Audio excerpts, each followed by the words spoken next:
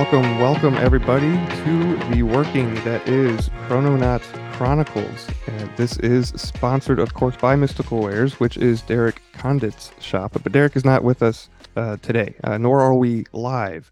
We're going to try to do this live on Mondays, but this will be coming out on Tuesday as a normal podcast release. So that being said, we do have a full house. We've got all of the other prime chrononauts plus a guest chrononaut, Todd Cave. So I guess we'll start with Todd. Todd, thank you for being here. And what's going on, man?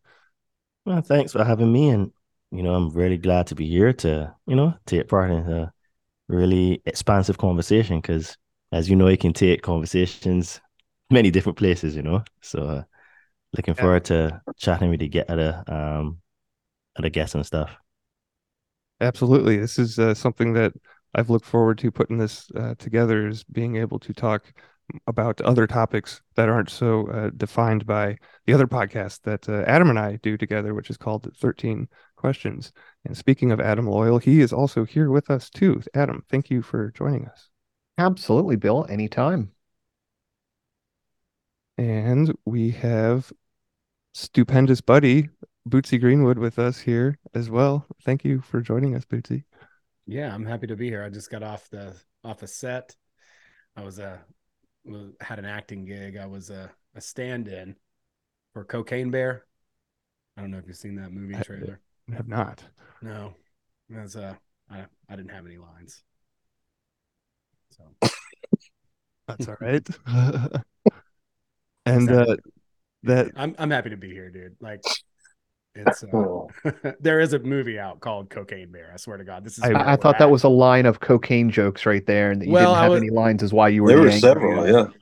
Oh yeah. I mean, well, I didn't have any lines, but I did a few, you know. It was an eight baller. That's how it is. But there is, I swear to God, that's where we're at in society, where there is literally a movie called Cocaine Bear playing at the theaters. That's where we're at. isn't that Ow My Balls like an idiocracy, is it It's a bit more it might be even dumber. all right.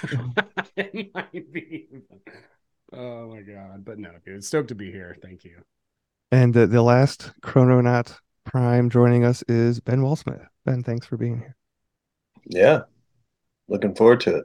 Looks like a fun table to sit at tonight. Yeah, absolutely. We're gonna have some fun.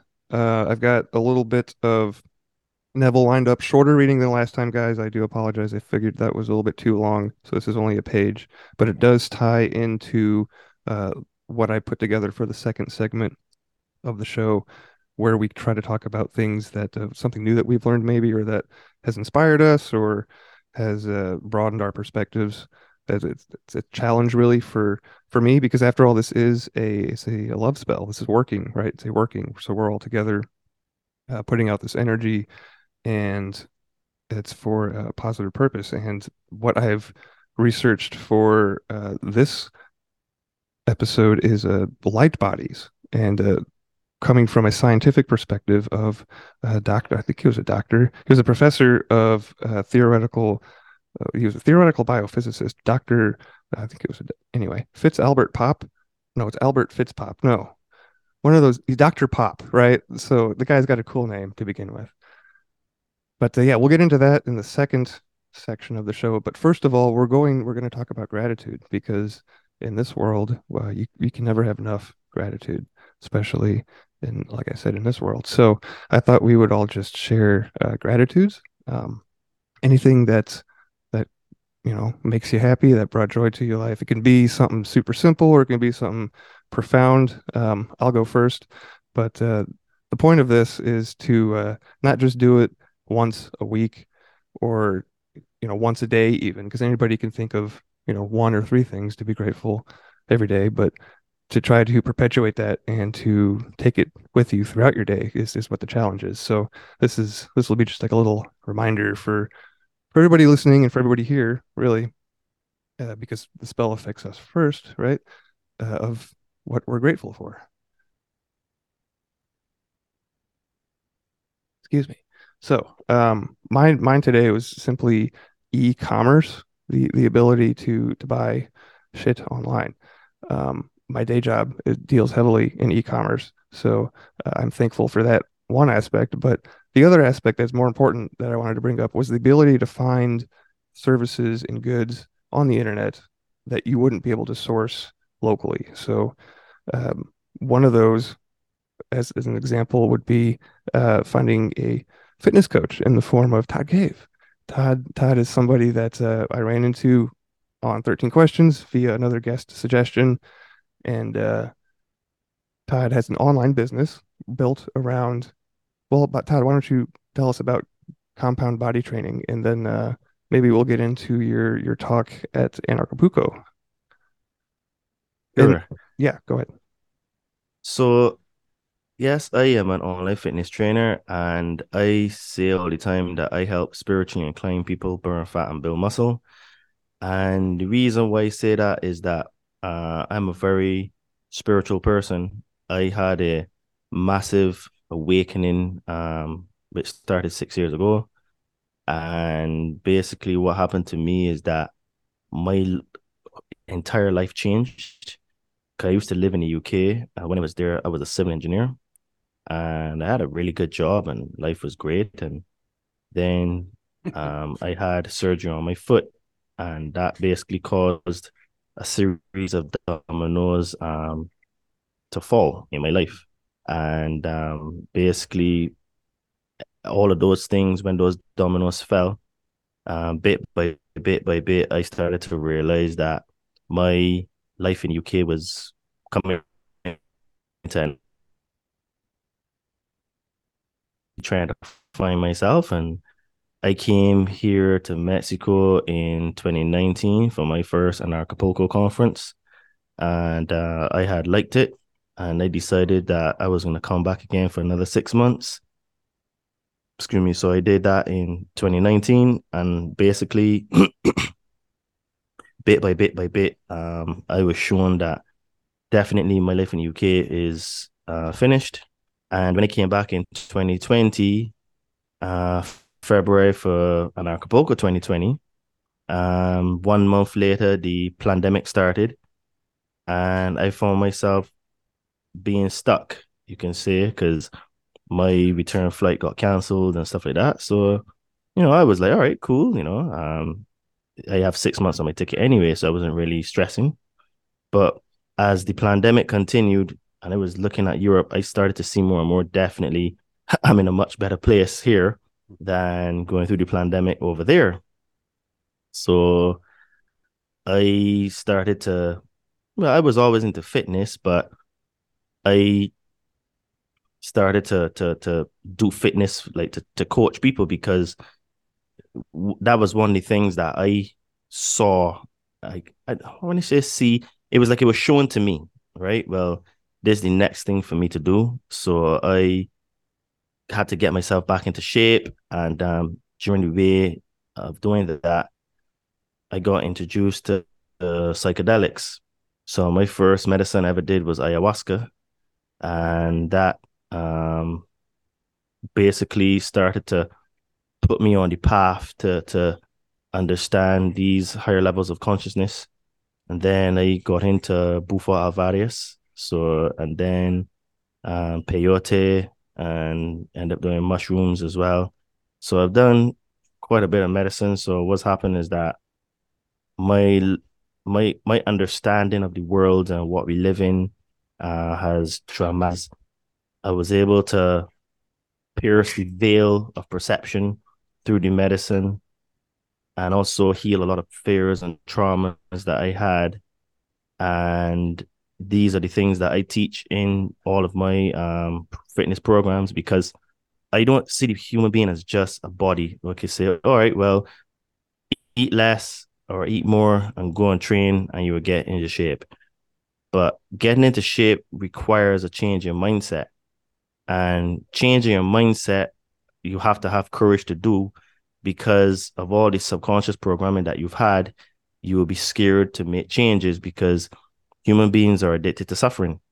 So what it is now is that I have like some very bespoke techniques and ways. Well, I was even talking to one of my students today, and he was struggling with his mindset, and at the end of it, the conversation, he was like, okay, Todd, I'm ready to do this now. I really understand now. Like, I just need to get out of the way, get out of my own way.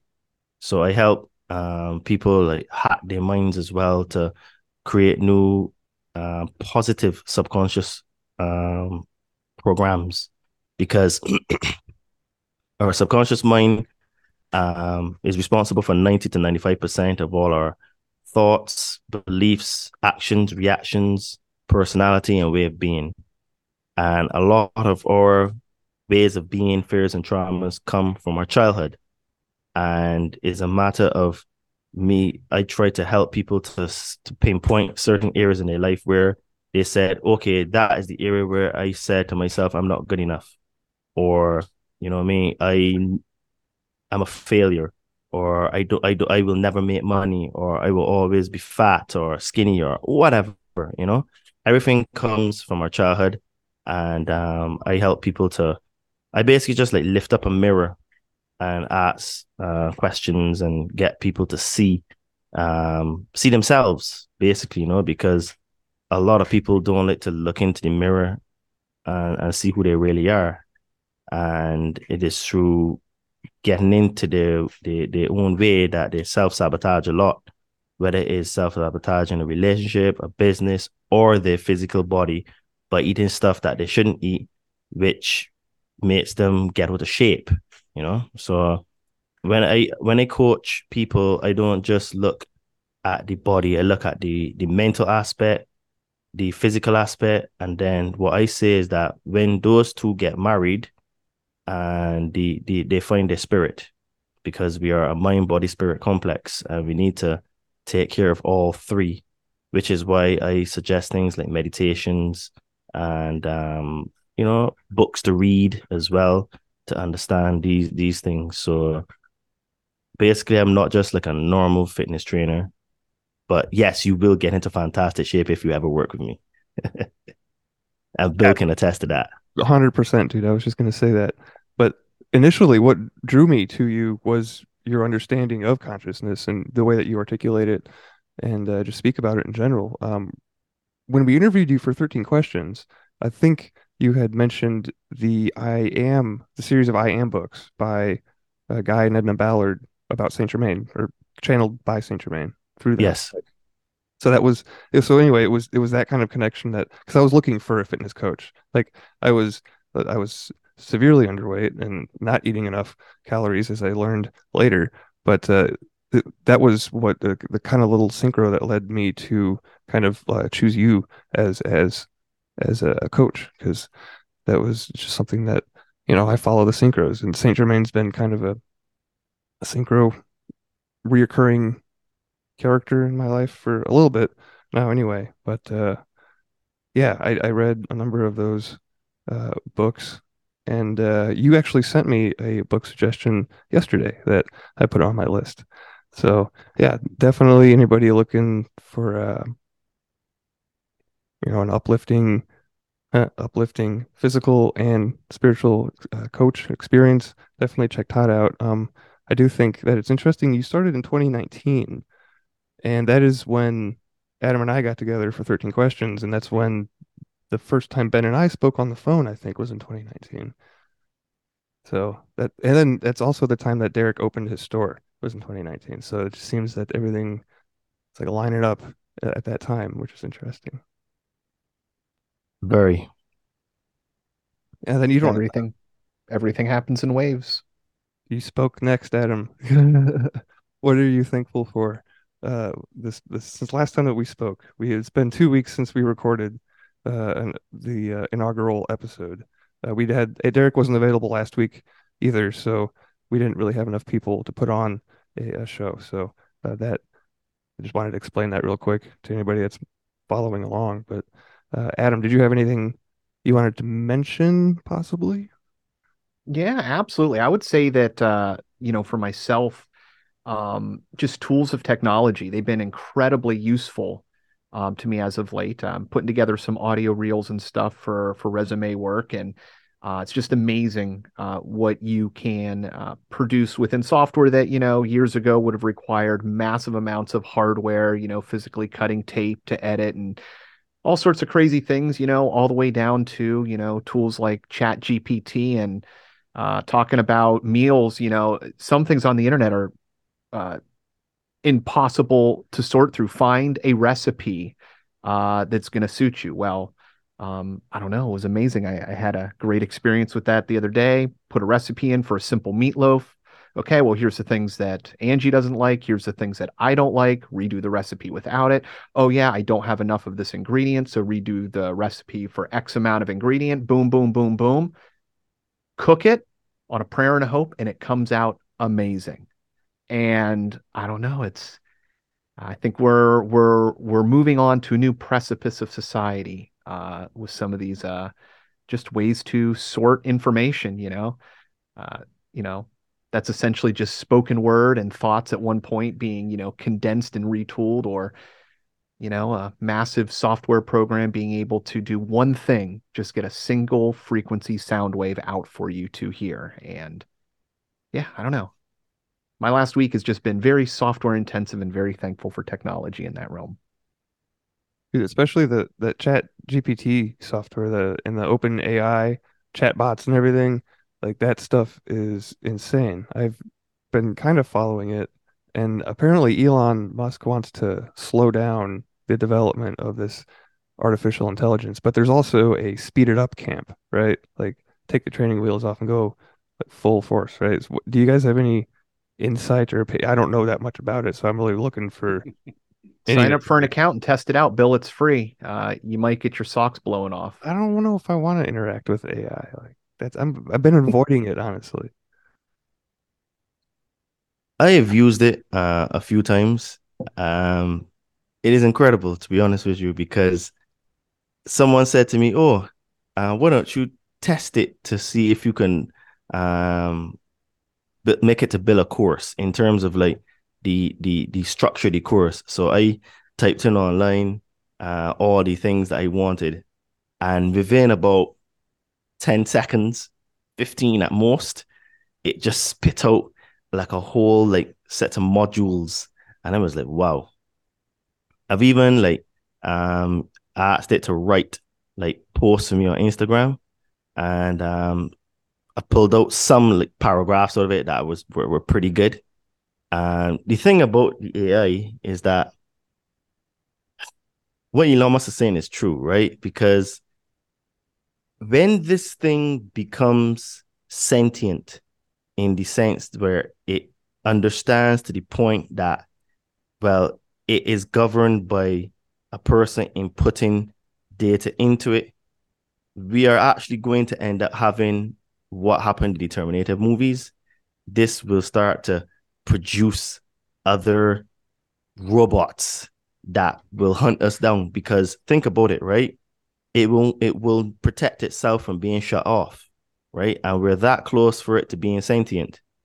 Now, I do agree that it can be useful, but we can't sort of like develop it to the point where we become dependent on it. I think that you can use it as a tool because, like I always say, a gun can be used to protect your family or to go and kill a bunch of people. It is the user that is the the difference in between the gun being a tool to save or a tool to go and maim and destroy. And I think that with the advance of the technology that we have now, we're becoming more and more reliant on technology. And I think that we can use it to help us, but not to become reliant on it. And this is where we seem to be going, because right now it is arguable to say that AI already controls our life, because we have things like the algorithms that control social media, control the news cycle, control the media. So you can argue and say that we already have influence from it. But with the one that they're building now, this is going to be on steroids. And it is very possible that many professions will end up becoming obsolete. Architects, doctors, lawyers, I mean, even like design engineers, you know? like people that do like, because I was a civil engineer, so you have the contractor that does the physical building, and you have the designers.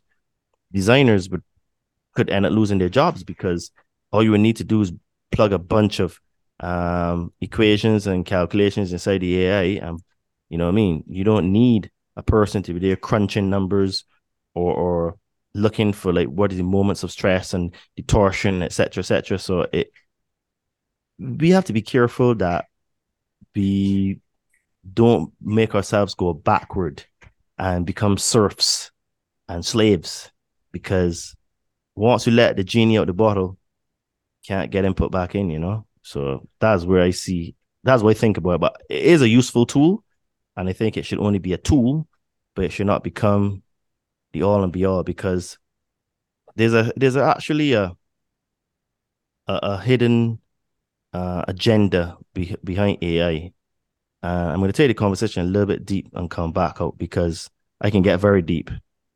But the rulers of this world are not terrestrial; they are extraterrestrials, and they are using the AI to usher in their God, the negative energy that really feeds on our fears and traumas. And by opening the Pandora's box of AI, it will allow that God to come and take a physical form in the form of like maybe machines, so we can end up having something like the Transformers. So you know what I mean, we have to be very careful here, because when we open this box, it will scare us, because there will be a lot of negative entities that will come out of the ether that we just are not equipped to handle. And this is similar to what happened to the story of Atlantis and the reason why Atlantis fell.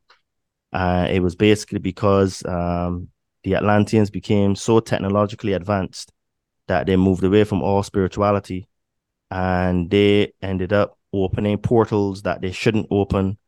And a lot of negative entities came in, and Atlantis had to be sunk in order to close the portal.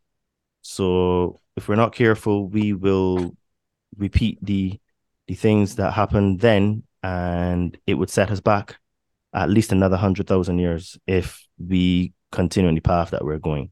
Because it takes 100,000 years more or less for a civilization to reach levels of consciousness where that they become full spirit and they would ascend to higher realms. But you know what I mean, we have to be very careful on it, because there's a lot of um, hidden agendas, and the god of this world will end up manifesting through the AI and through things like CERN and all these kind of things, because they're all linked, you know. Yeah, it's interesting that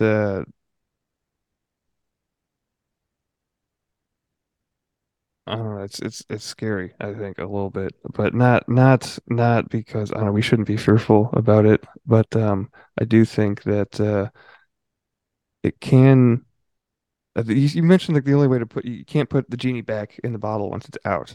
But have you seen this meme about the AI taking over and then the sun explodes? I'm sure Adam's seen this. And then the EMP wipes out all technology on the Earth, and then the AI is defeated that way, and then we get sent back to the Stone Age. So kind of like after a cataclysm, after like an Atlantis sinking event, that's when everything gets redispersed, like Yeah, little redistributed. synchromistic, cyclical history repeats itself. It's just a control alt delete on the matrix, right? I mean, it's just a reset. Kali Yuga. Yeah, exactly. Correct. We've had many resets, but Yeah. this reset will be the last one, because it's what you call the end of ages. And after that, there will be no more. Because what it is now is that this everything goes on the signs and the cosmology, and the everything is written in astrology as well. And we had something that was spotted in 2017, sorry, September 23rd, 2017, called the Great Sign of Heaven. And this is actually fulfilling prophecy in Revelations 12. Mhm. And basically what we are in now is the 7 years of tribulation. So basically, what it is now is that the Anunnaki are coming back for this planet, and they're coming to cull. And basically, when you look into religions, you realize that religions are just the worst inventions ever. And this is kind of like what I spoke about at Anarchapulco. I call them the three religions that create the matrix, which is the religion of money, excuse me, the religion of government, and organized religion. These three religions are what create the matrix. And this is why when you have people that are followers of any of these religions and believers, it's very difficult to get through to them because they're all zealots. And what it is now is that when you look at these ancient texts, you realize that basically we are not from this planet. We were seeded here. We come from different star systems, different planets.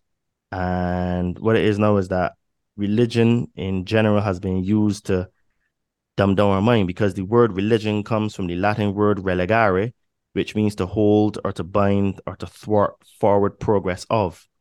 And this is why all religions are fake. No religion on earth is real. It has in the truth and the lie at the same time.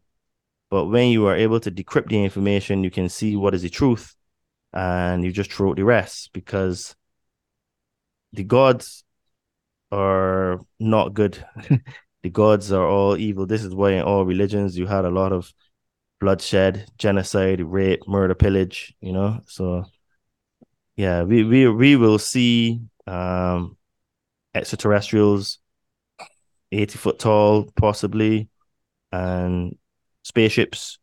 We will see war planets coming into our peripheral vision. So a lot is still to come. And this is why I always tell people that you need to start working on yourself. You need to find the kingdom within, because what's going to come, your fears and traumas will hold you back. And this is why after this, there will be no more. And the ones that don't make it to the end will probably reincarnate on another planet and have to do all of this all over again. And I just want to get out of here, because this is not really, I just want to disappear. This is not living, man. This is just being a slave. I mean, even though we try to be as free as possible, are we really free? Our minds aren't. And it's all about unshackling the chains on the mind, right? Which is why everything is a psyop. And he who controls the information controls perception. Who controls perception controls the beliefs. Because, you know what I mean, perception is based on information received. So there's a lot that is going on that most people don't really know about or understand, you know? Yeah, I have seen some weird images of some objects close to the sun, and there's been talk of Planet X or whatever coming back. Uh, I don't really know.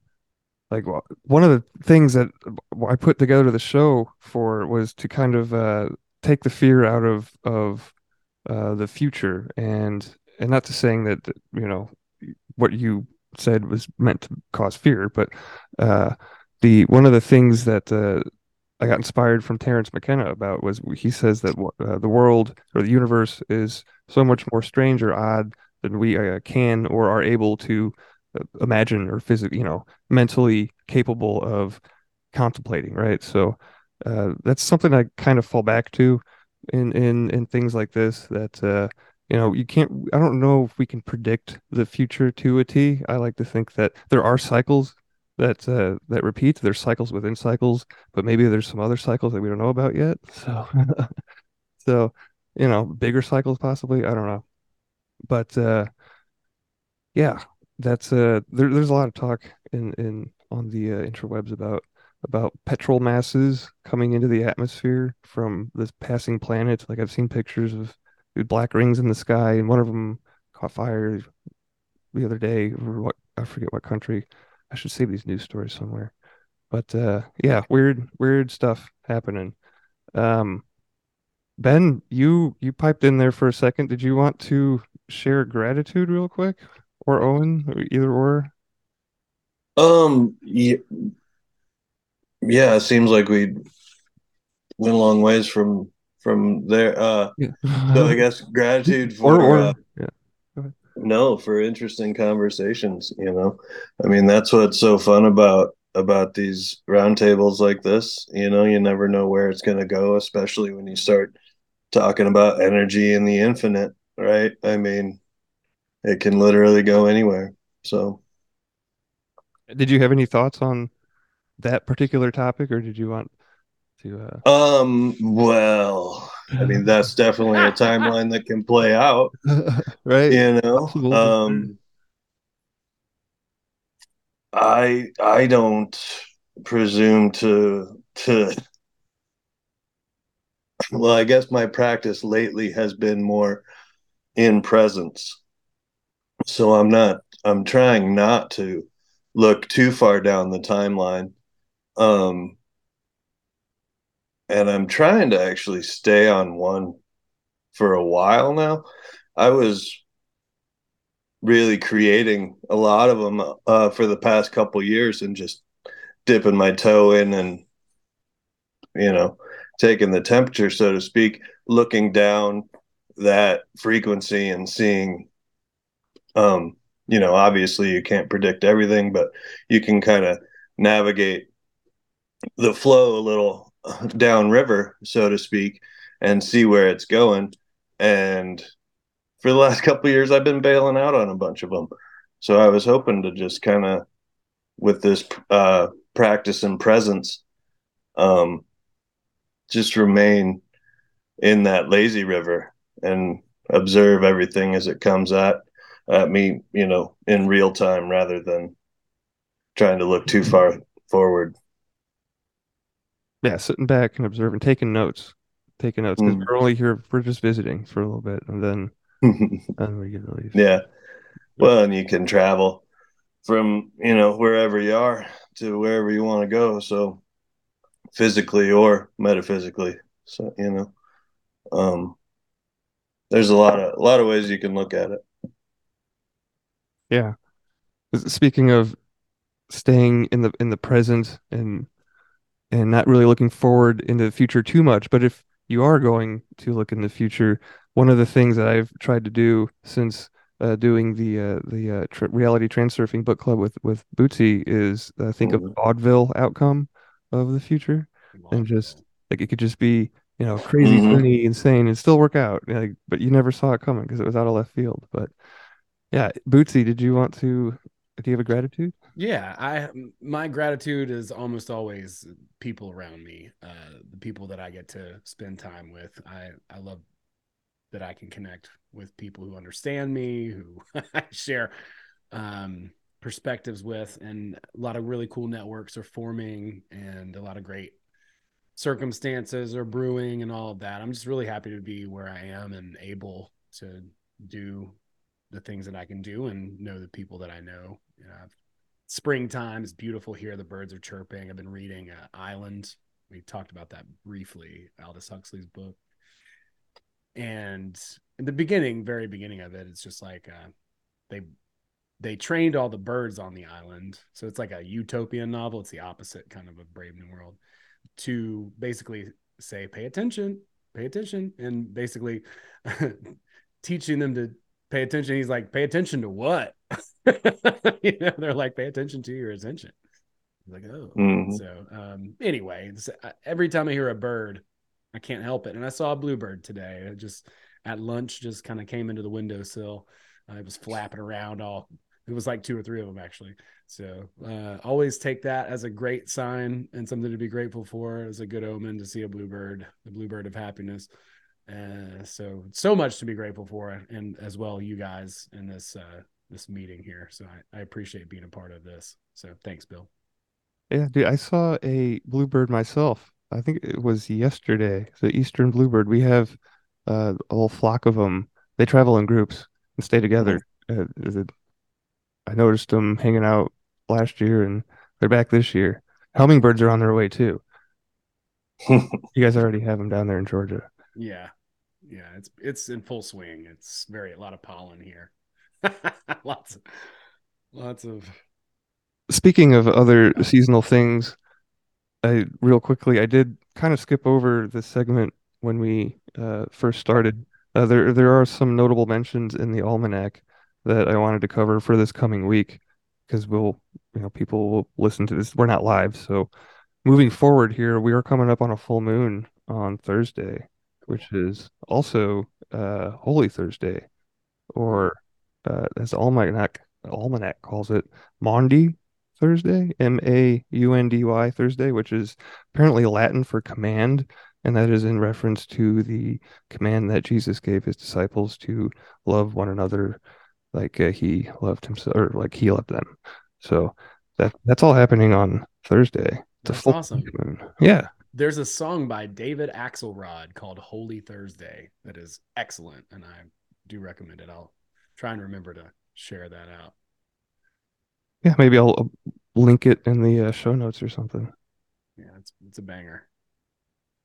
And then another notable event, the anniversary of Martin Luther King Jr.'s assassination is on Tuesday, which is in a topic I've been interested in for a number of years because I ran into a fellow by the name of Ken Rolla, who Adam and I had the pleasure of interviewing on 13 Questions. And he actually was the physician for Coretta Scott King towards the end of her life.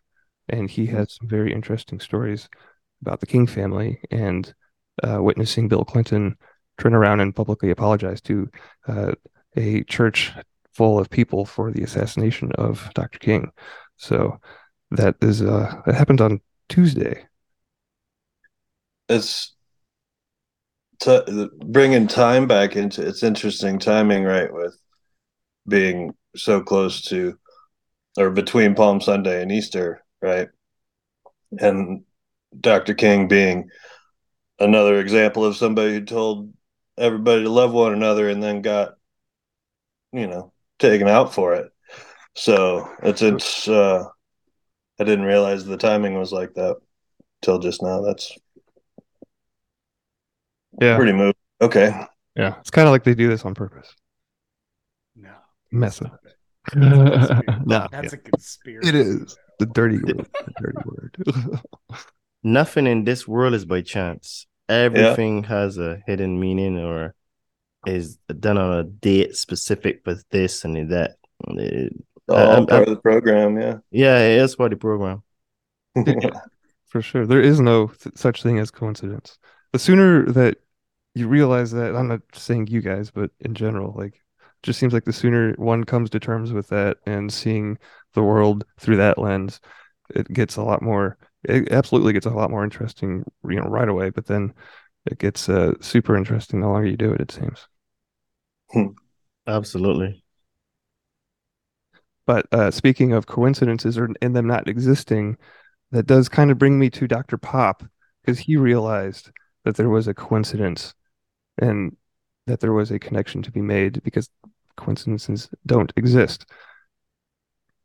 So I've got this actually comes from a book recommendation from Adam's episode on 13 Questions.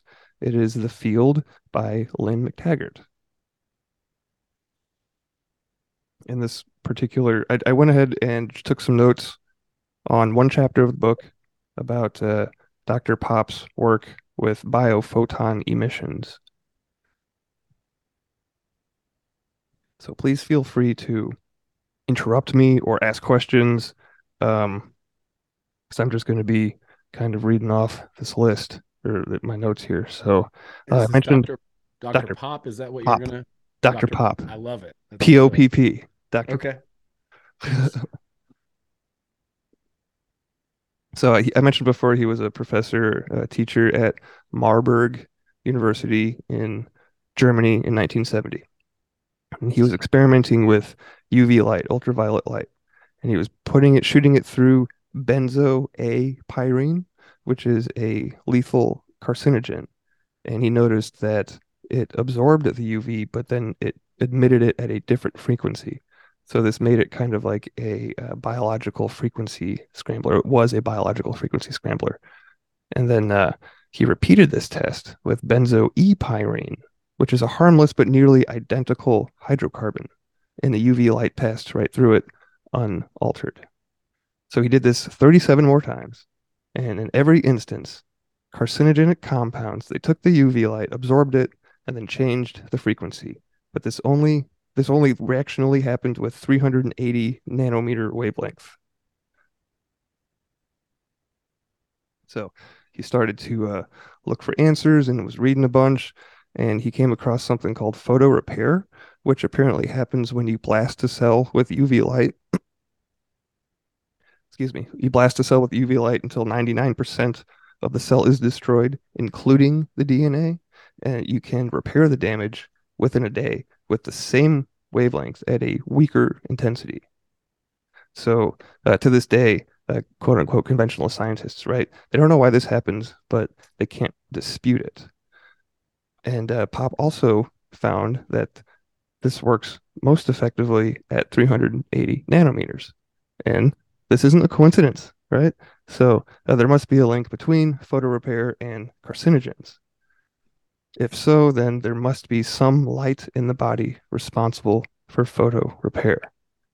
Mhm. Cancerous, go cancerous cancerous compounds cause cancer by permanently blocking this light and scrambling it, so photo repair can't work.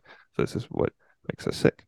And in classical physics, the reality is seen as a phenomena that is kind of independent of the observer. Pop's view, along with Lynn cites another philosopher by the name of Immanuel Kant, Kant. They believe that reality is a creation of living systems and that the observer is uh, the central to the control of the world.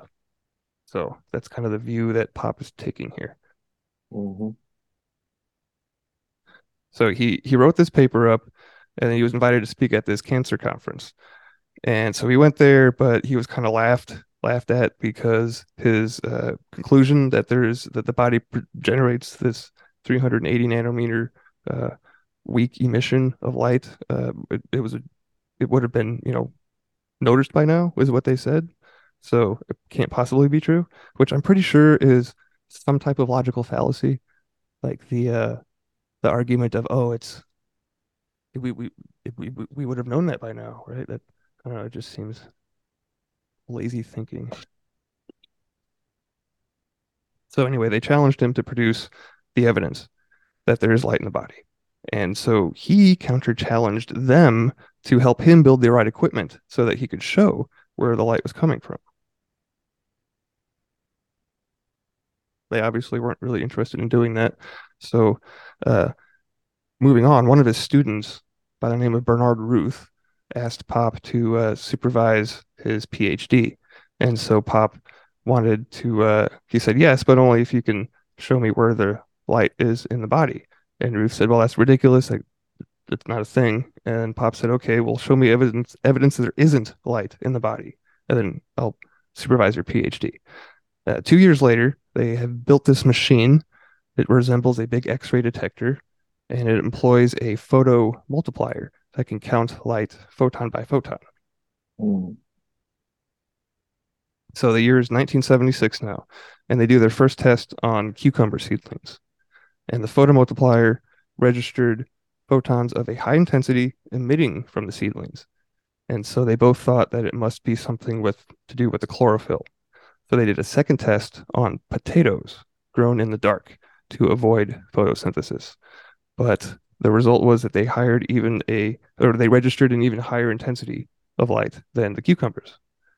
So therefore they could rule out photosynthesis as a factor.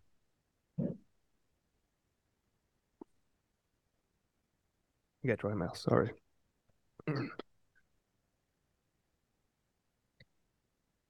And what's more, these photons that were emitting were more coherent than anything previously observed. And so, just a note on quantum coherence in quantum physics, this means that subatomic particles are able to cooperate. They know about each other and can communicate together via bands of common electromagnetic fields. And Pop witnessed the highest level of order normally found only in lab controlled conditions, a few degrees above zero, which is called a Bose-Einstein constant condensate.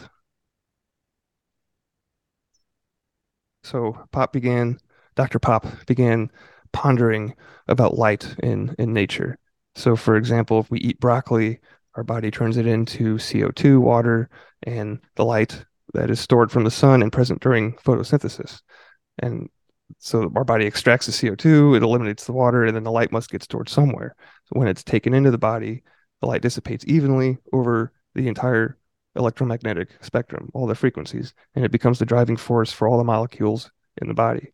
These photons turn on the body's processes. Different frequencies cause different functions. Further experiments revealed molecules in the cells respond to certain frequencies in a range of vibrations from photons cause a variety of frequencies in the molecules of the body. And so he coined this biophoton emissions, but he still didn't know where exactly the light was coming from. So another student of his suggested that he try measuring the light emitting from DNA samples.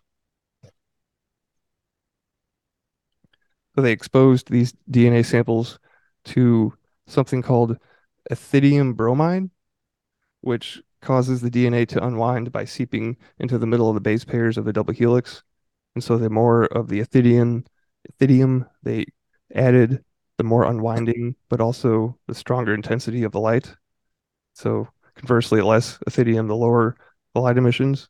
They also found that DNA was capable of emitting a large range of frequencies, some of which seem to be linked to certain functions.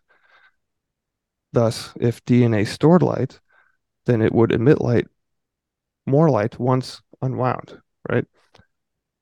This and other studies demonstrated that DNA is one of the most essential stores of light and sources of biophoton emissions.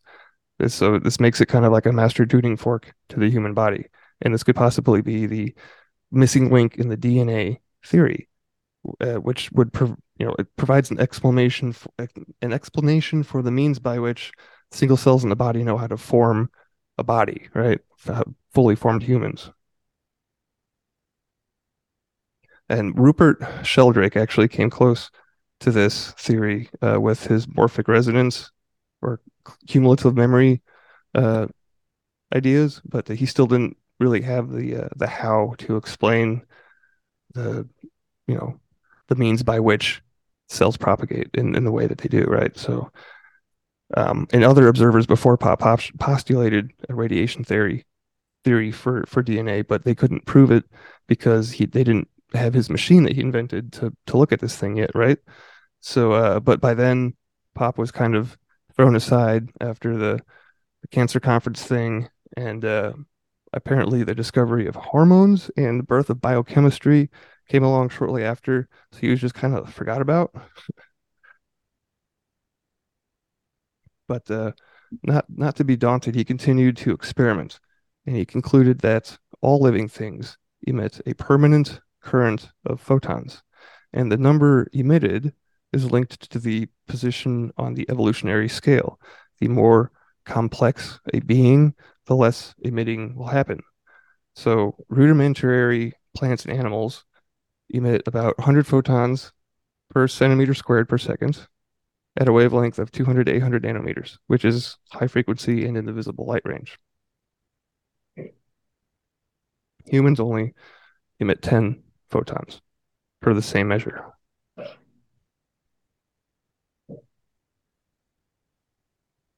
That's interesting. I thought humans would produce more light Mhm. because we are light beings. That's what human stands for. Hue means light, man mean being, light beings, you know? Well, we're producing them, but it's on such a low frequency. Not on a visible Right. spectrum. Yeah. Yeah. So I do have one more little page here. He did a study of this one student sitting in a room so dark that only the barest few photons could be detected or could be revealed or yeah, detected. And the barest few photons could be detected. The conclusion of this revealed that light emissions they followed a certain set pattern. These biological rhythms of 7, 14, 32, 80, and 270 days. He also found that the emissions from the hands were correlated. So an increase in photons coming off of the right hand you'd see a similar increase in the left. And then also Uh, these patterns also seem to follow the natural biological rhythms of day, night, week, month. So it was following the world's biorhythm as well as its own. And just a few more things that he kind of did. Uh, he using this, uh, he came to conclude that cancer people have cancer that I wrote cancer people have lost these natural periodic rhythms in their coherence, so their light is actually going out, like physically going out. And it's just the opposite in multiple sclerosis. This is a case in which there's too much light and there's too much order, and this prevents flexibility and individuality. And he also observed that stressed states causes an increase in these emissions. So here's where it kind of gets real dicey as far as how he got ran out. In 1980, he was asked to leave the university, and all of his students that wanted to study biophoton emissions were censured. The university officials raided his lab 2 days before he was supposed to leave, but luckily he had hid this machine that he built in a student's basement, so he got to keep that. And then he actually had to sue the university afterwards because they didn't want to pay him for whatever his contract was for teaching, right? So that's how uh, welcomed he was in the academia world, right? So, but the last thing, eventually, he formed the International Institute of Biophysics, and they studied water fleas here using their photomultiplier, and they saw that they were sucking up the light emitted from each other. So, wave resonance is used in the body as well as to communicate with other living things outside the body by exchanging photons, which he called photon sucking. Yeah, the very scientific term, photon sucking. I think I've experienced that with some people before as well. Is that like energy vampires? I mean, that's what some people call it. They're just photon suckers, I guess. It's no big deal. Like Placostomus. Stealing that as an insult no matter what. Photon sucker. Right, you photon sucker. Yeah, you just learn how to shield your energy from that stuff too. So, Some people waste air, you waste light.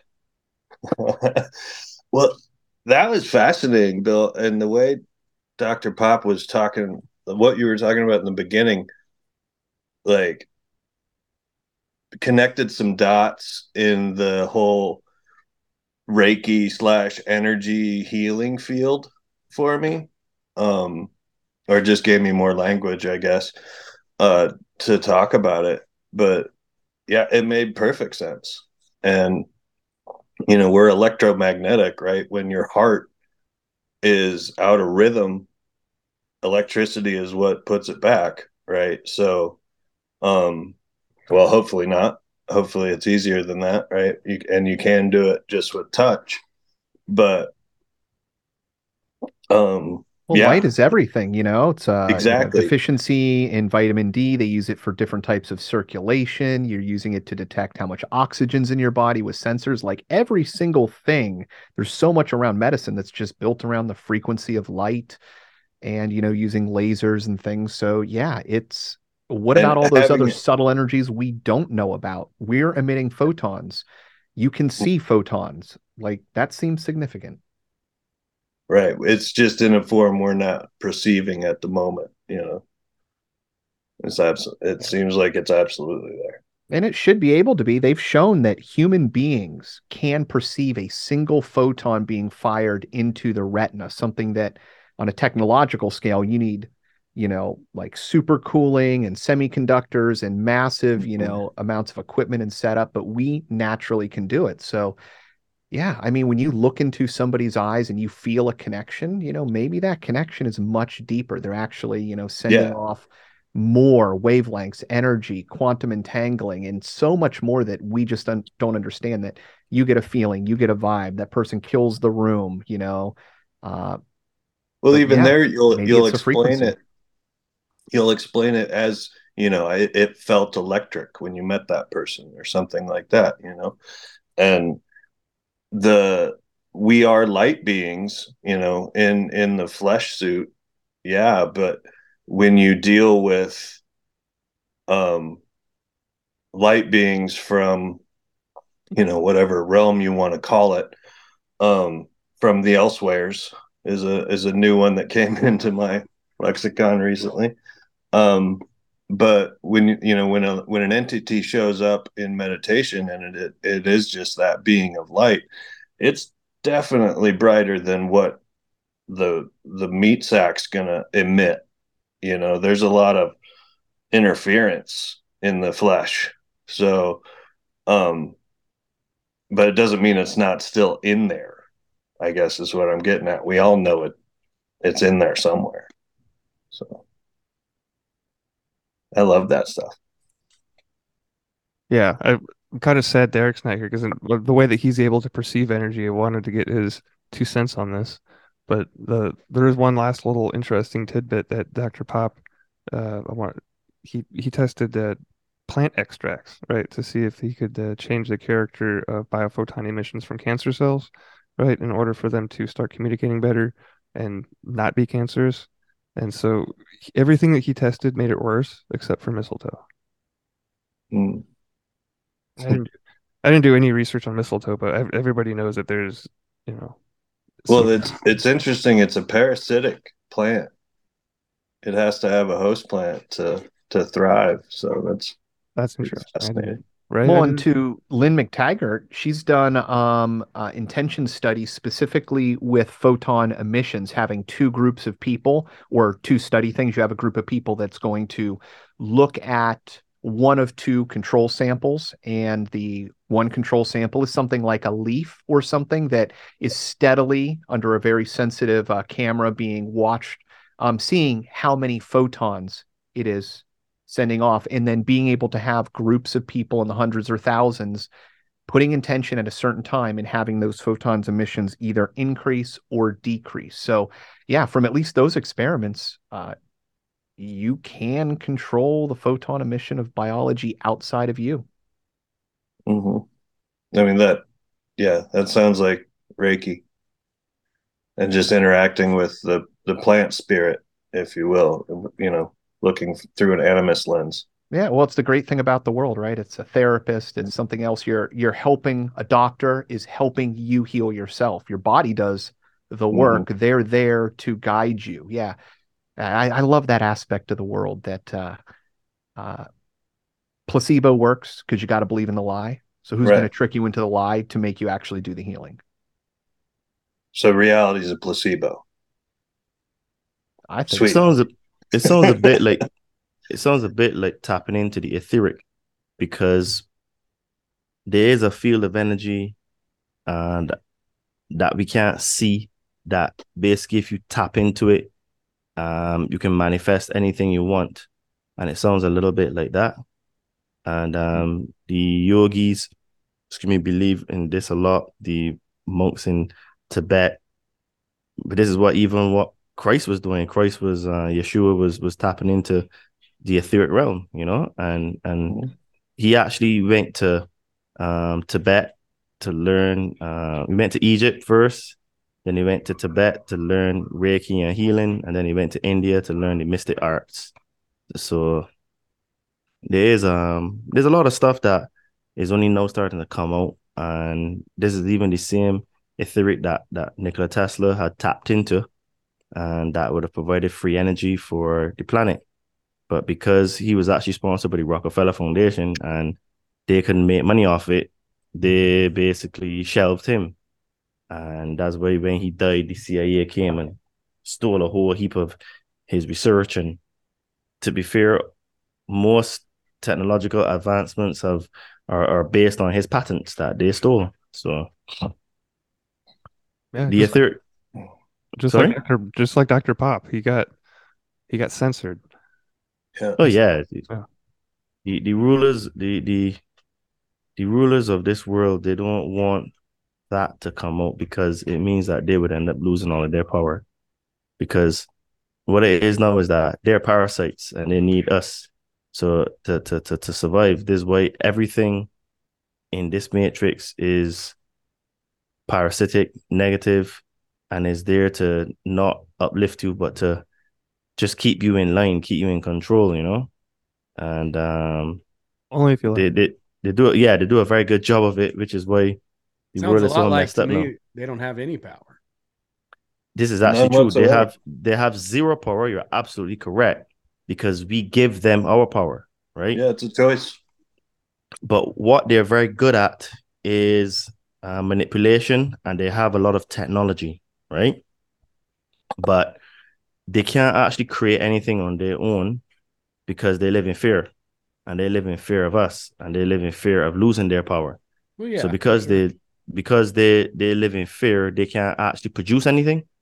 And this was very much very well shown in that movie Lucy, when the guy was telling Lucy that if you draw something on that piece of paper, they can manipulate it and twist it and do different shapes. But if you get them a blank piece of paper, they can't put anything on it. They can't produce anything, right? And so that's why you're right. They don't have any power, but what they've done is that they've put a veil of perception over us to make us think that we don't have any power and that we need someone to save us. This is why all religions have a savior character. This is why the government appears in the masses' consciousness to be the savior, the one that's just trying to help you, protect you, keep us safe. You know, there's always a savior complex that was built into all these systems, you know. So this is why, for the most part, human beings don't like to think because they've relegated their thinking to someone else or something else, like government. You know, so it goes very deep. You know that basically they're the thought shapers. You know, Yeah. People are limited on how to think. I mean, that's the only thing censorship can do is to limit you, right? That's why I hate it.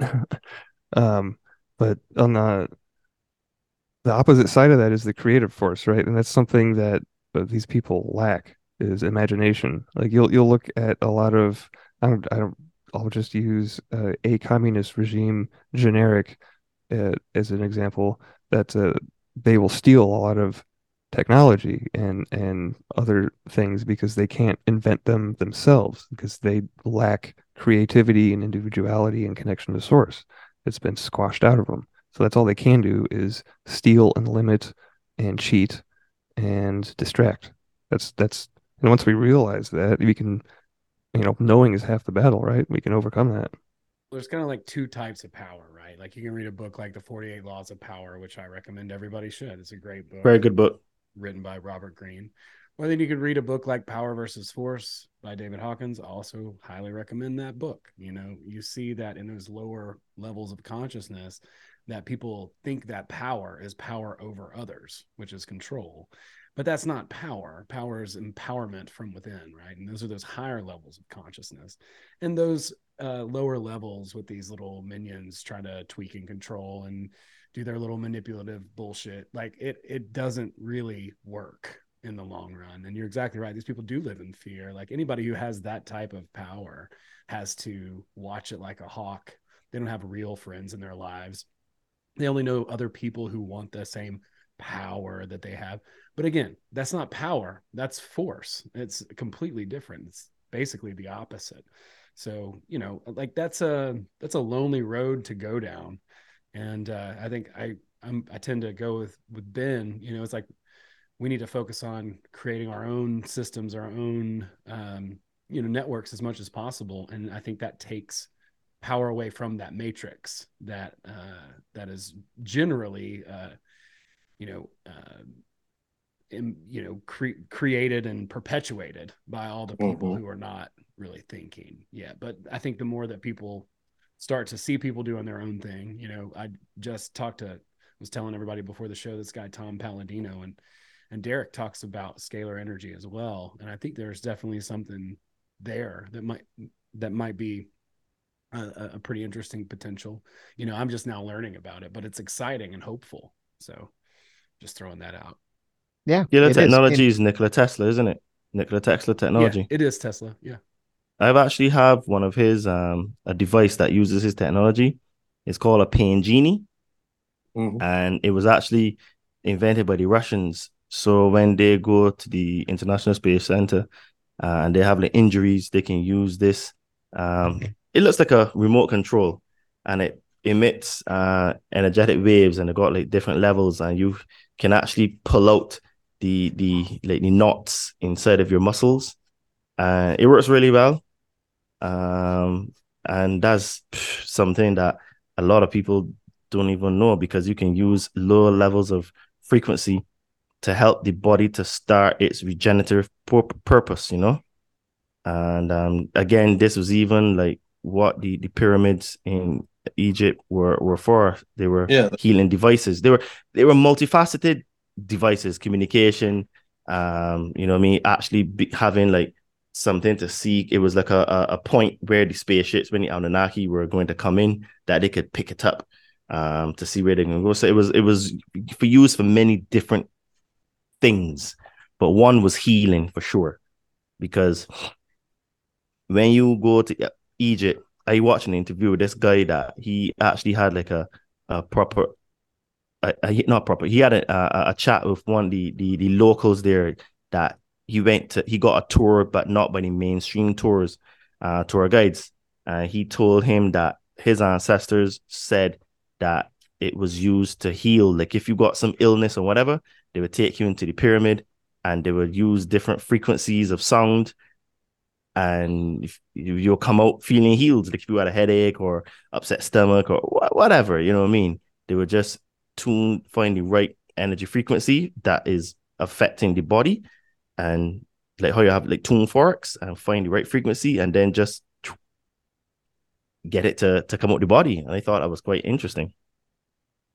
it's a lot like Reiki and other energy healings, and using sound in within that as well.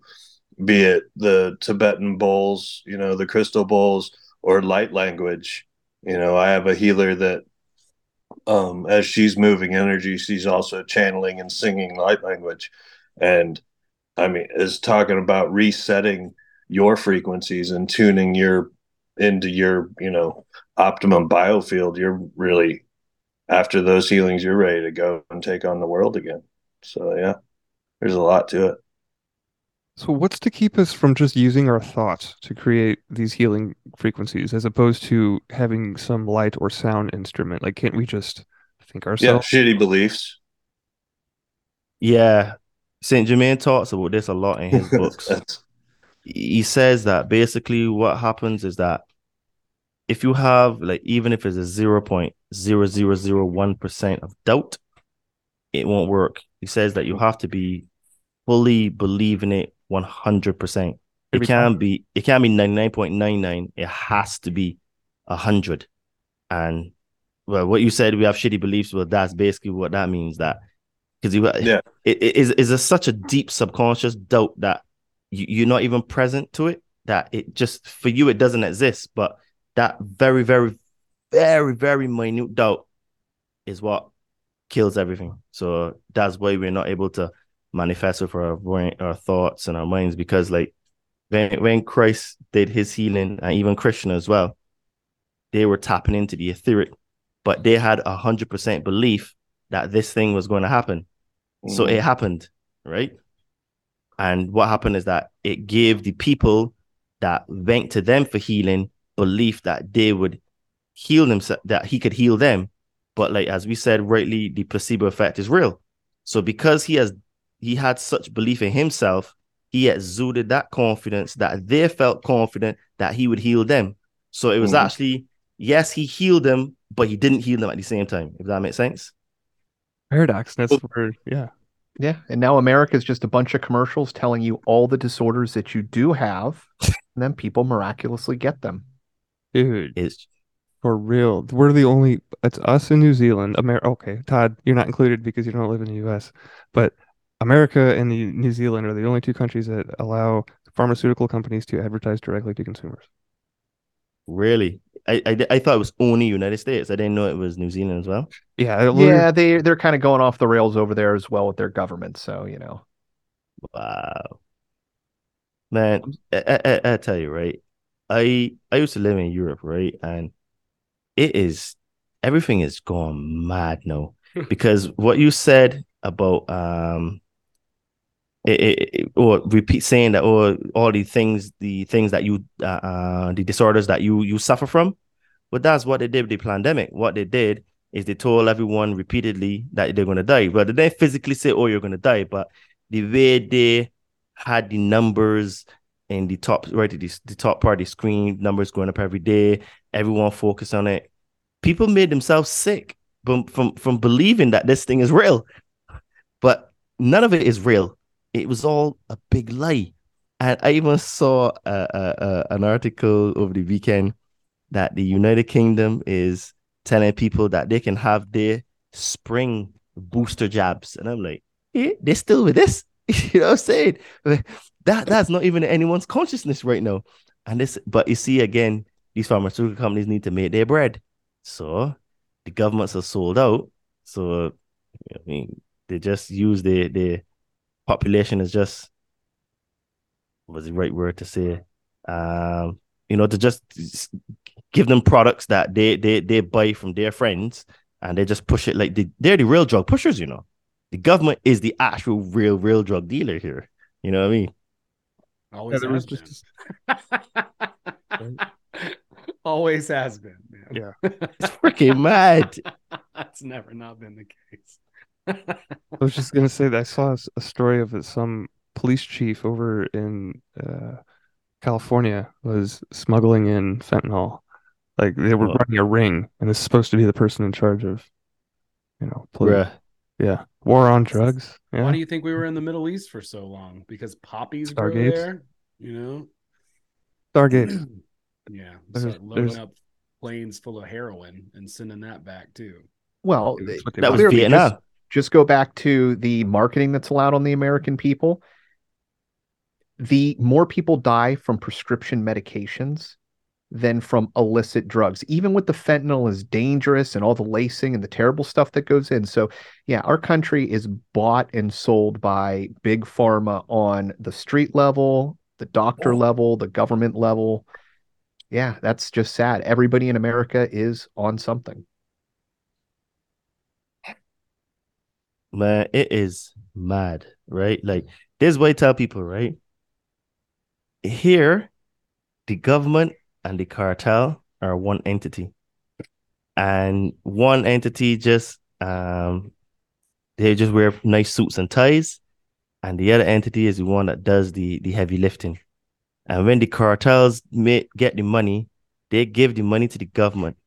The government washes the money, takes their cut, and gives it back to the cartels, and it's just a rinse, recycle, and repeat. You know, and it is mad that people don't realize that all of our problems come from government. Look at psychedelics.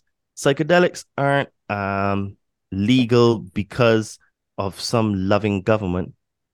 They don't want human beings to penetrate the veil of perception to realize that they are really the bad guys, right?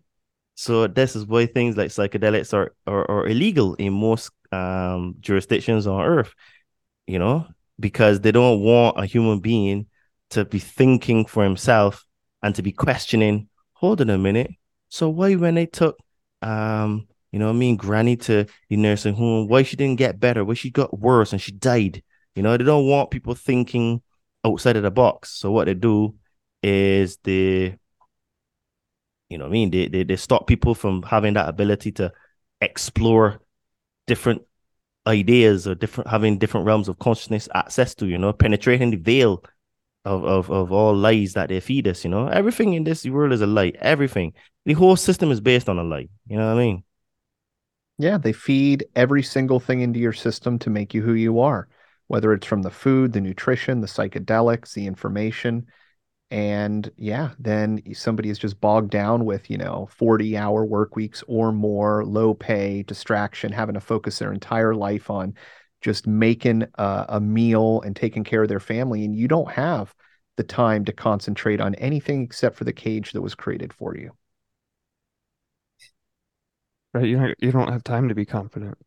But I want to bring it back to that just because we're here to kind of build confidence. And I think a way to do that, Ben helped me build confidence in a huge way by giving me my first tarot deck. Like Mm. the doubting Thomas aspect of myself was super strong for, a long, still is kind of can be a long time, but pulling cards, like I even had trouble just thinking that there was a message to be had. Like I was special enough, like, quote unquote, right, to glean anything from us, putting doubt aside is a challenge, right? So it's helpful to have friends or coaches to help you do that. So No one is special, Bill. Everybody who asks a question will get an answer.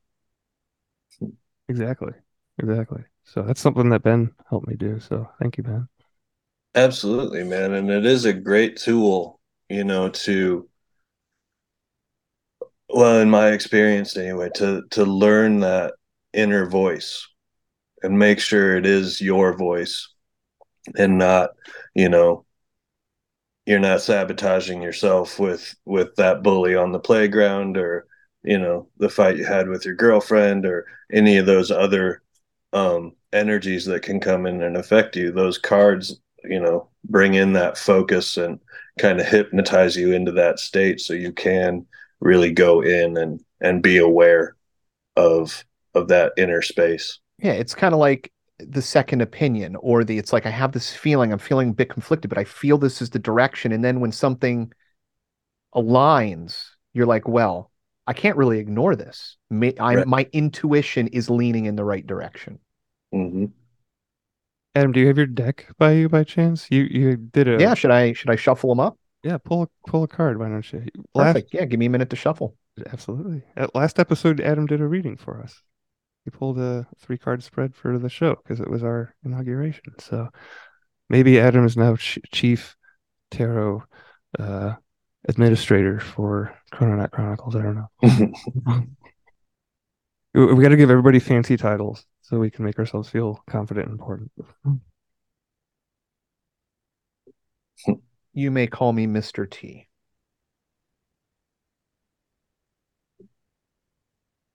Mr. T. There's even a pity the fool tarot joke in there. So Kai. All right, give it one more. Make sure I don't give you any of my readings.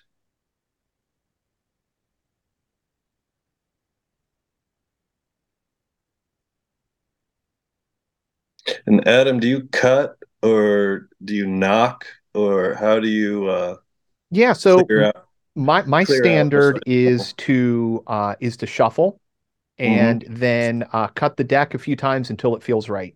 So that's Okay. just because my view of it is, there's you're always going to get an answer that's going to have some meaning.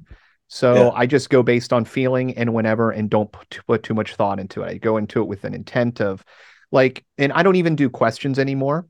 I've Mm-hmm. gotten myself real good on just the intent of thought, like where I'm at now. I know what I'm looking for, which isn't really a question, but I know the thing I'm looking at in the time frame, and then the cards generally line up with Yeah. that. So tonight is literally just in my thought. Obviously it's all of us together here, but in pulling the cards, is just you know, the show, this time, this event, this thing that we are doing now, Yeah. just that. So Perfect. it's kind of like what I did last time. And let me pull up my PDF here because I did download this last week. I like the tradition of knocking on the deck to clear the energy as well. It's just a fun one. Yeah, I've never even heard of that, but I mean, I used to be a perpetual wood knocker, like knock on Mm. wood for everything. Yep. And then I stopped doing because I'm like, well, I don't think I understand it enough to maybe I'm asking something to come.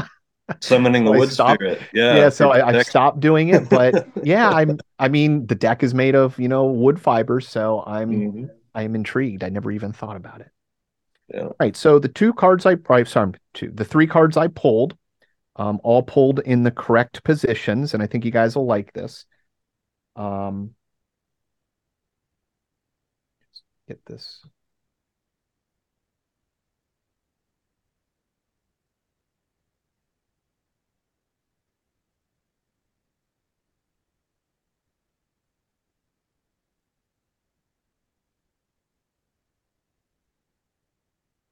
All right, so the first card is the King of Cups.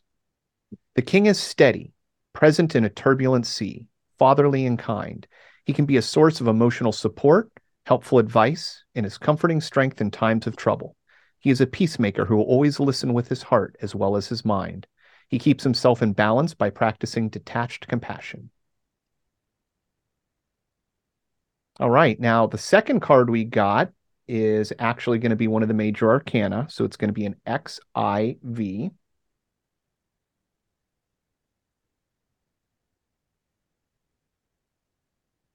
Temperance. An angel performs a mystical ritual to restore spiritual harmony, pouring water from one cup to another. These are the waters of life, which flow from a common source to all parts of the universe. With one foot in water and one on land, the angel symbolizes the integration of body and spirit. We had that one last time too, didn't we? Yep.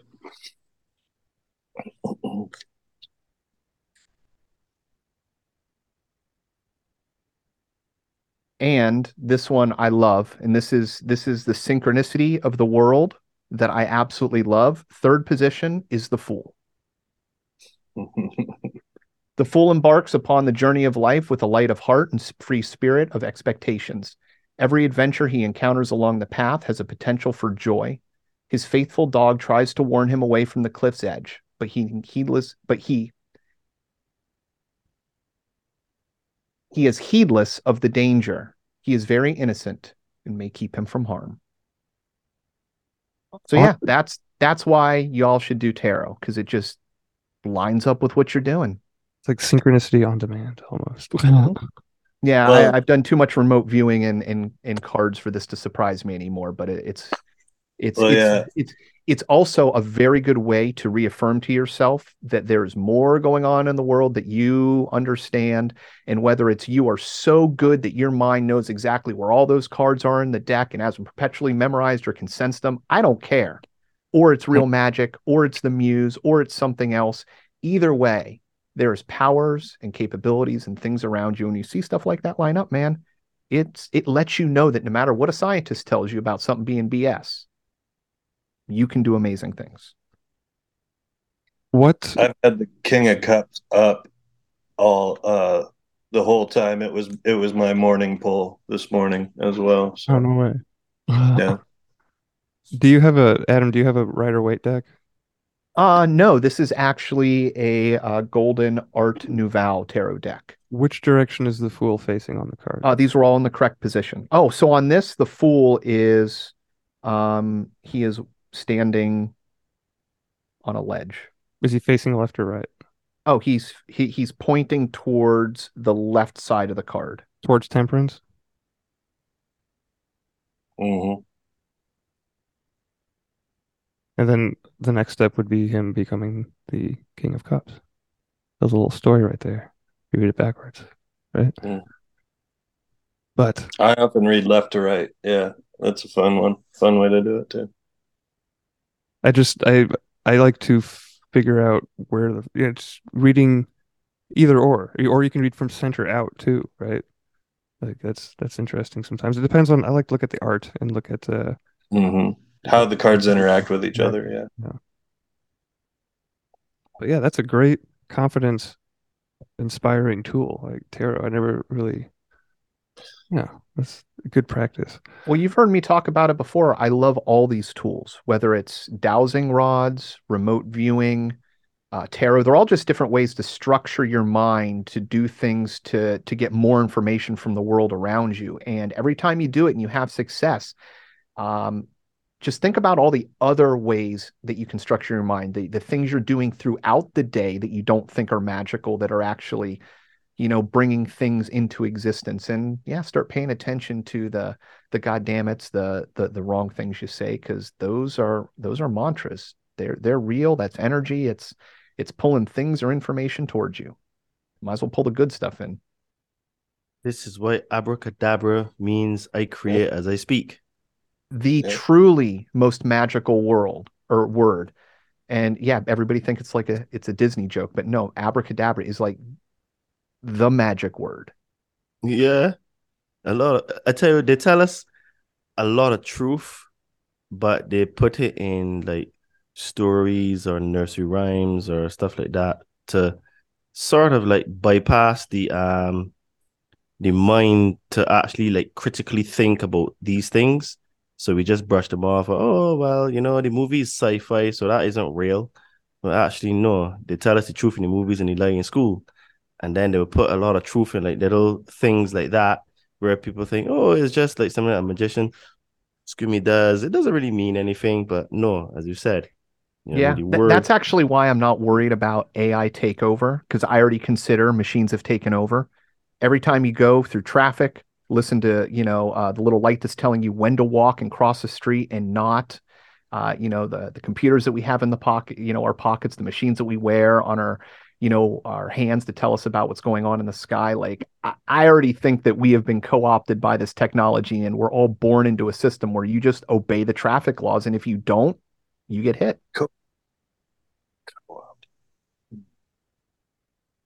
Did anybody else have anything new that happened to them since we last met that they wanted to share? Like new perspective, awe-inspiring, anything out of the ordinary, a synchro. Uh, did you? Dude. Oh, floor's open. Oh, I quit my job. Oh Uh, shit! Congratulations.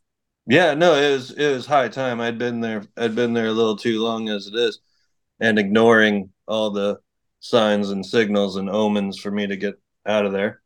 Um, but I did it um in a way that allowed me to um stick to keeping my word, not just to myself but to other people.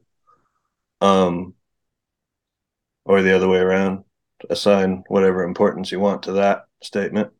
Um, and it's funny when I did, the universe just opened like 10 other doors at the same time.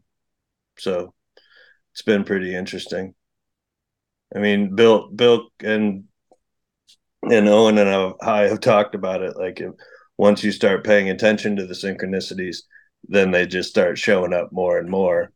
I mean, we really do pay with our attention to play this game. So whatever you're paying attention to is what shows up. And I was paying attention, trying to pay attention to opportunity and remaining joyful. And turns out quitting a job will just do that for you. That's amazing. I was super excited for you. I can't wait to see what the next chapter holds. Oh, me either, man. The It's thing is, downstream though. the thing is that we've been conditioned to think that when we let go of things, we're actually losing out. And in actual fact, when you let go of things, you actually gain because you can gain something new. This is why Christ said you can't put new wine into old wine skins. And you know what I mean? You can't have a cup that has a little bit of milk residue in it and pour in water and think you'll have pure water. You have to clean out the cup first in order to get water. So it's akin to basically new opportunities will always come once you complete the other thing, right? Let it go. Draw a line in the sand and say, that's it, it's finished. But you probably would not have gotten those new opportunities had you not signaled to the universe that you're ready to have something different or something new. Hmm. Yeah, well, Everything is energy, well, literally. no, of course everything is energy. It's when you actually start, quote unquote, trying to manifest stuff, is when you have to pay attention a little more. But if you just realize you just are manifesting no matter what every day and just flowing with it, then it is what it is. I love that phrase more and It's more true. lately. It is what it is. And be mindful in how you speak and intentions you set and how you treat other people, and then yeah, it's just an easy wave to surf after that. Yeah. I love that manifesting has come up again. I know this is only the second episode, and I can't say, oh, this is such a thing that comes up all the time. But I like how it's kind of been just organically brought up because it is really the third aspect to the spell, right? We've had the gratitude, and then we've got the new business, I guess, and then we've got the inspiring confidence building section at the end. But I didn't, Ben, was there anything else that you wanted to say about Oh this? no, I mean, dude, I've had some crazy synchros, but I don't know if I can articulate them good enough. Maybe not. They're they get personal. So it's like it's everybody sees it through their own eyes, and not everybody's going to see it the same.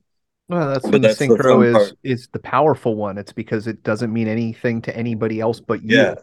that's what I mean. Like it's part of your path, not anybody else's. So synchros are I find them intimate, even more than personal. Yeah, I view So them as signposts, guideposts towards something, and they're yeah, unique to man. the observer. Yeah, the great programmer in the sky, right, is just winking at you. So I mean, call the infinite intelligence whatever you want, but it plays along as long if you start playing, and it plays along with you. I think a good my kind of besides experiencing it firsthand, right? Before that kind of happened, largely in 2019, I read Robert Anton Wilson, Cosmic Trigger. If anybody has any like questions about what synchronicity looks like, read that book series and you'll I think it does a pretty good job. But that aside, did Todd or Bootsy or Adam have anything new or any weird experiences you want to share? I have something I could report. Yeah, Also, I'm curious, have you read Prometheus Rising by Robert Anton Wilson? I have not. I recommend it. It is fantastic. All right. We will we'll move along though. This is not really my own synchro, but this should help to chisel away at some of those limiting beliefs that we were kind of talking about earlier, those programs that are deep seated. So we've been doing this book club on dream searchers for we just got to the second book. We did it's probably been a few months since we did the first book, and then we just did the second book, and we're just about to finish it. But there's a lot of interesting ideas. A lot of Castaneda stuff is spelled out like really simply in it, distilled and stuff in sections. And one of the big ideas is like, can you like meet somebody in a dream? Because they do it in this book all the time. And so, of course, we've tried to do it and tried to do it, and no success yet. But I will share this story. Abby was um, she's kind of the main person really behind it. She's got a special talent for dream stuff and lucid dreaming specifically, and that's putting it lightly. But she's awesome. But she's at a gas station and starts talking to a guy and remembers seeing him in her dream. He's buying beer in the gas station and they're talking and being like, "What's up?" And he's kind of into this stuff or whatever. And she's like, "I thought you were like haven't drank in 6 months." And he's like, "No, I haven't." And so, but apparently he had communicated that not at the gas station, but in a dream. So they just both had somehow knowledge of the same sort of thing by a dream episode that she remembers speaking to him. And I don't know if he ever said that he remembered speaking to her in the dream, but that they certainly had communicated some other way. And so it was cool. She probably tells the story a little bit more, I don't know, with more of a rise and fall because it happened to her. But like, it's one of the big things that we've always wondered, like, can you meet people in the dream? Is that possible? And I mean, that's a silly evidence of it, but I think it is. I trust her on that. I think that she's probably had conversations with other people in dreams too, and they just don't remember it. It's like if you're lucid, but the other person isn't, it's going to be really hard to remember that.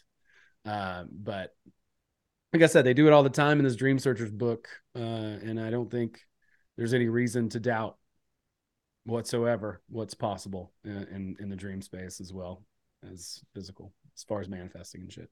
So. Yeah, I love talking about dreams and hearing about them, but I rarely have them myself. I know everybody dreams, right? Okay, I just don't remember them, right? It's I don't know, something I've always wished I could do. I can, but for some reason it doesn't happen too often. Um, any other new business, Todd or Adam? You don't have to share. I was just wanted to. Oh my gosh. Well, did have one of the most horrible nightmares of my life last week, Dreams. but we'll avoid that. That's not happy stuff. I did have a wonderful confirmation at one of the CACs for Grimerica I went to.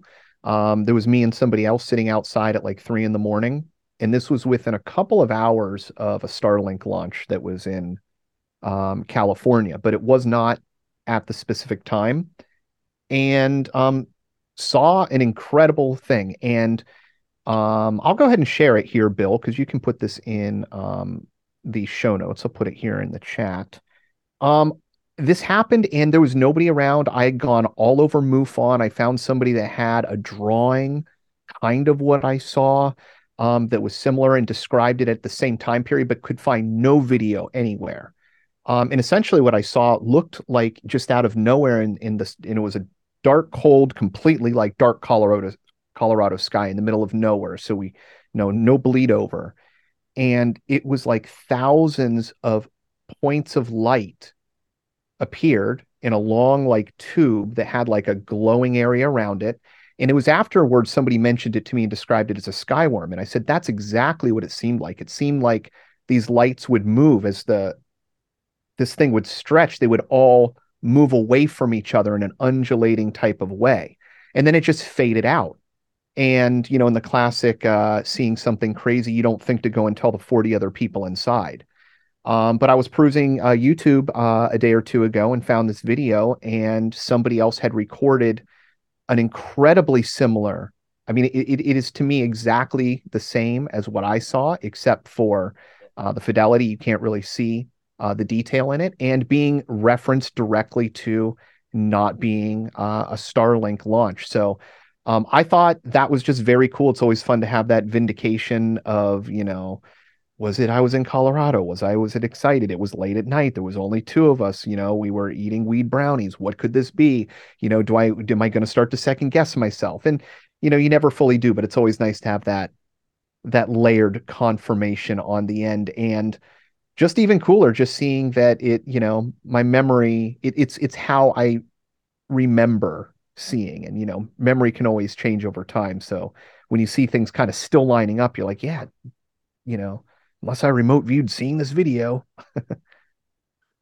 Yeah, getting confirm or getting validation like that is so much fun. Like it's very confidence building too, right? That's one of the things I love about talking to, everybody here and Derek included, getting, just feedback from the universe about whatever it is that has happened. It's like a validation almost, right? Speaking of confidence, though, unless Todd, did you want to share any? You just spoke at our Anarch Acapulco. We kind of mentioned that a little bit already. I don't know if you wanted to share anything else new or anything weird that happened to you. Um, I'm not well, not happened weird, but I was I read the Four Agreements, and yeah, that's a really good book. First agreement is be basically keeping your word. You know what I mean? Be what was the right word he says? impeccable, Basically, mean impeccable with your part impeccable. That's it. That's the word. Be impeccable with your word. And then the next one is to don't take things personally. The next one was to don't make assumptions.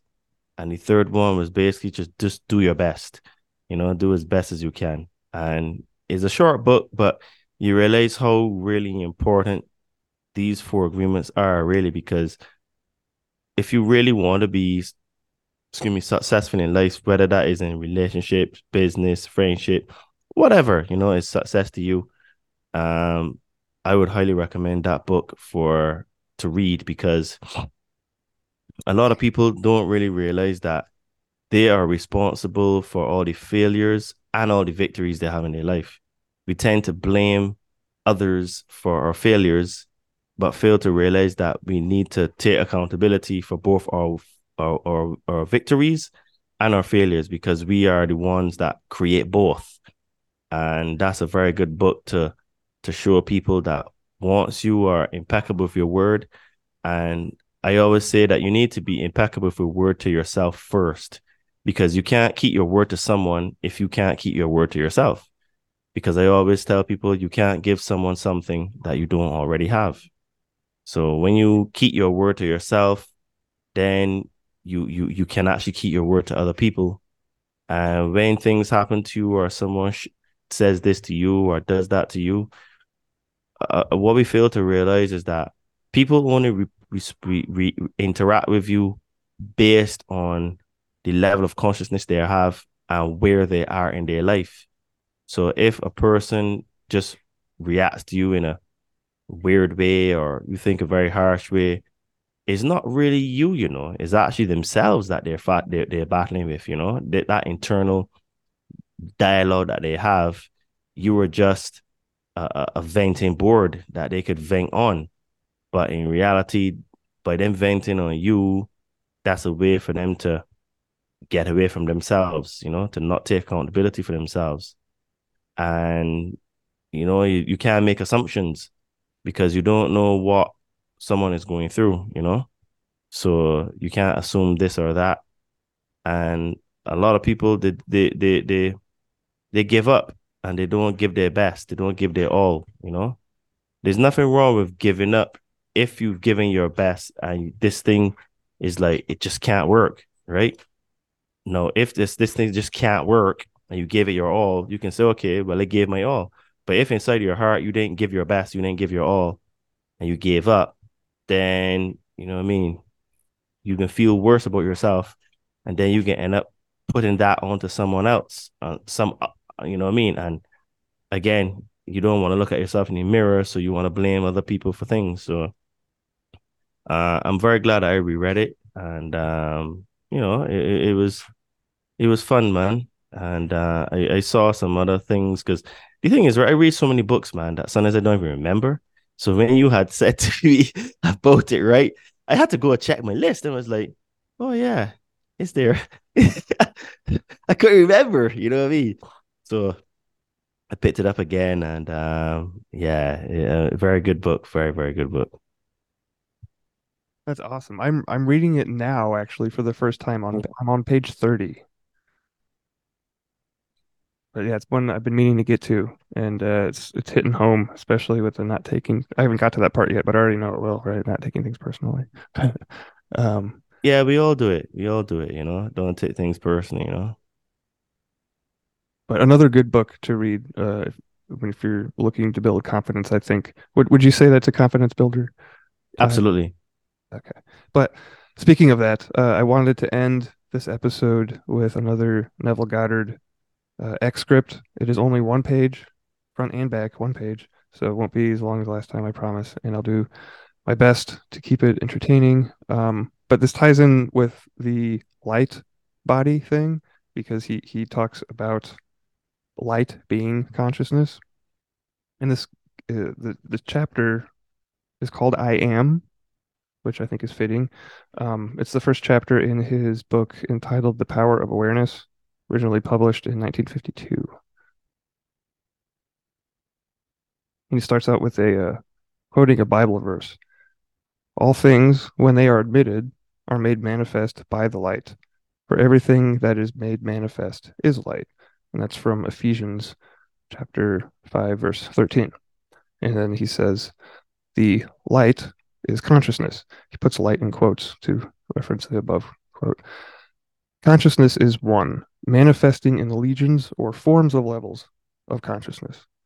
There is no one that is not all that is, for consciousness, though expressed in an infinite series of levels, is not divisional. There is no real separation or gap in consciousness.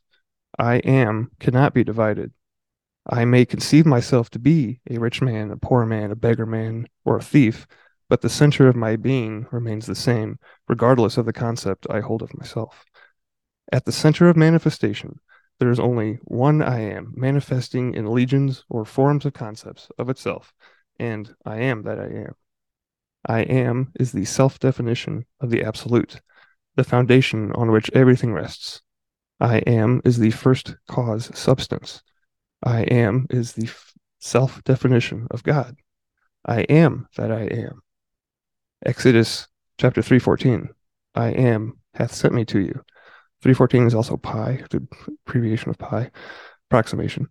Um, and he quotes Psalm 46, chapter 10, or verse 10, be still and know that I am God. I am. I am is a feeling of permanent awareness. The very center of consciousness is the feeling of I am. I may forget who I am, where I am, what I am, but I cannot forget that I am. The awareness of being remains, regardless of the degree of forgetfulness of who, where, and what I am. I am is that which, amid unnumbered forms, is ever the same. This great discovery of cause reveals that, good or bad, man is actually the arbiter of his own fate, and that it is his concept of himself that determines the world in which he lives. And this concept of himself is his reactions to life. In other words, if you are experiencing ill health, knowing the truth about cause, you cannot attribute the illness to anything other than to the particular arrangement of the basic cause substance, an arrangement which was produced by your reactions to life and is defined by your concept, I am unwell.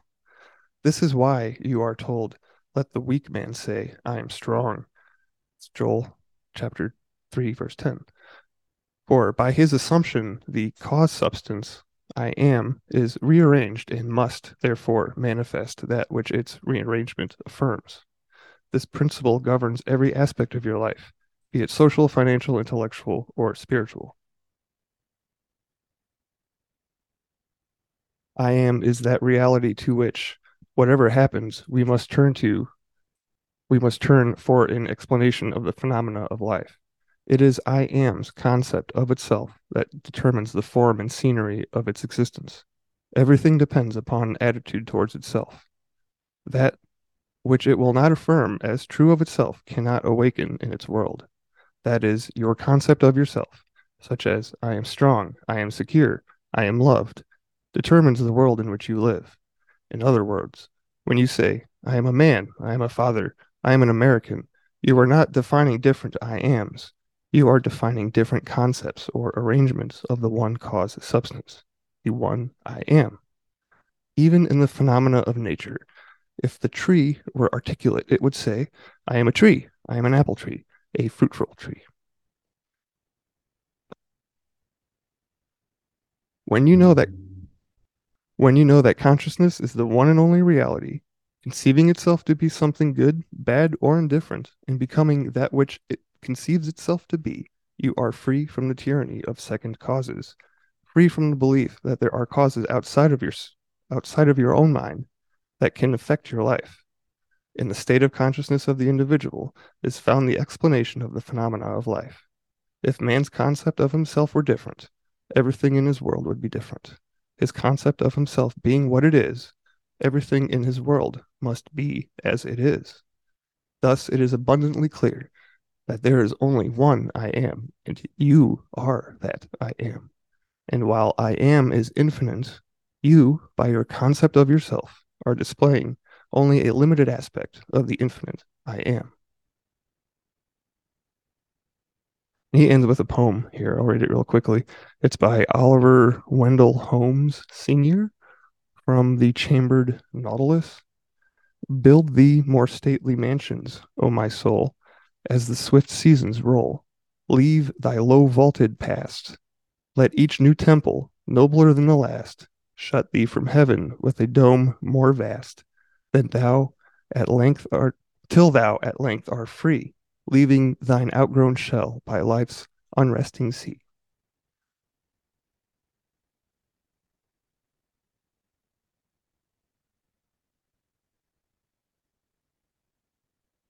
All right, and that is from Neville Goddard's the collection of his all 10 books by Modern Master.